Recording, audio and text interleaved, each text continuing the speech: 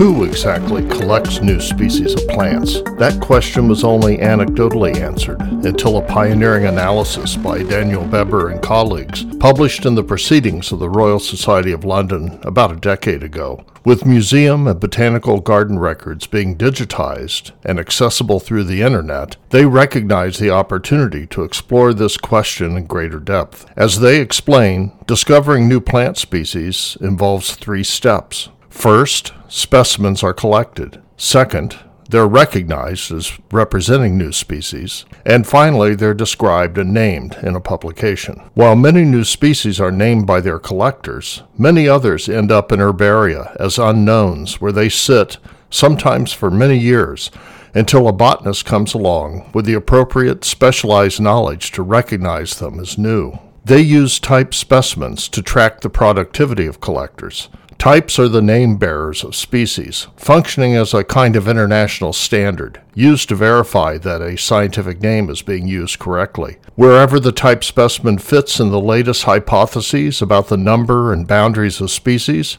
there follows the name attached to it. They pulled together information about the collectors of 100,000 type specimens in their groundbreaking study.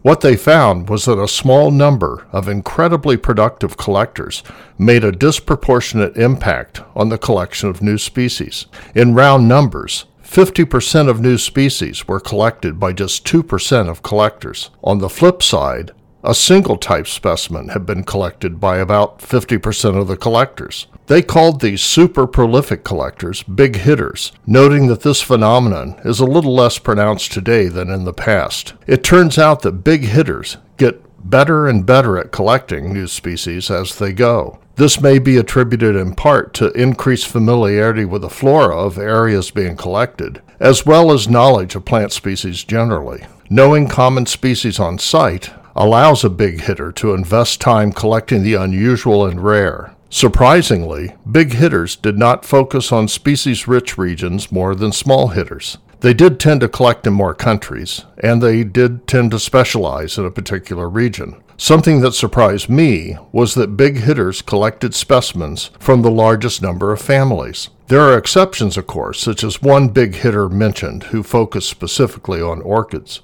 As an entomologist, I have seen both place and expertise triumph in collecting new species. When Terry Irwin of the Smithsonian began fogging the canopy of tropical trees, it literally rained new species. At another extreme is the finesse of specialized knowledge. For example, one of my students became the expert for an obscure family of Mycophagus beetles. When he traveled to a location in Central America that had been intensely collected for decades in support of ecological studies, he found that they had not collected a single specimen of the family he studied. Within a week, he had collected several species, including some new to science. These beetles simply don't show up in light traps or other mass collecting techniques, and his specialized knowledge of their habitat allowed him to zero in and find them with great efficiency. When a comparable study of insect types is done, it will be interesting to see whether the botanical pattern is repeated. Regardless, I suspect that as most species in a group become known,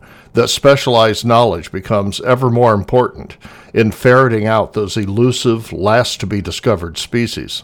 Their conclusion was that expertise and experience, gained over many years of field work, play a critical role in the making of a big hitter. Big hitters are not necessarily first to explore a region. First collectors have the obvious advantage of collecting the most common species when they're still new, but the most productive collectors work over many years to hone their skills. They wisely advocate recognizing individuals who show the potential to become big hitters and providing to them support to do so. With 15 to 30% of flowering plant species yet to be discovered, the need for collectors is as important as ever. The bottom line, especially as common and easily collected species become known, is that there may be no substitute for specialized knowledge and experience for the collecting phase of species discovery.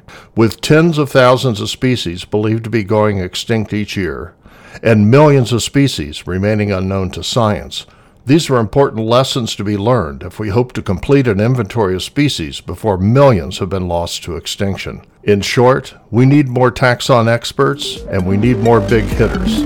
Batter up.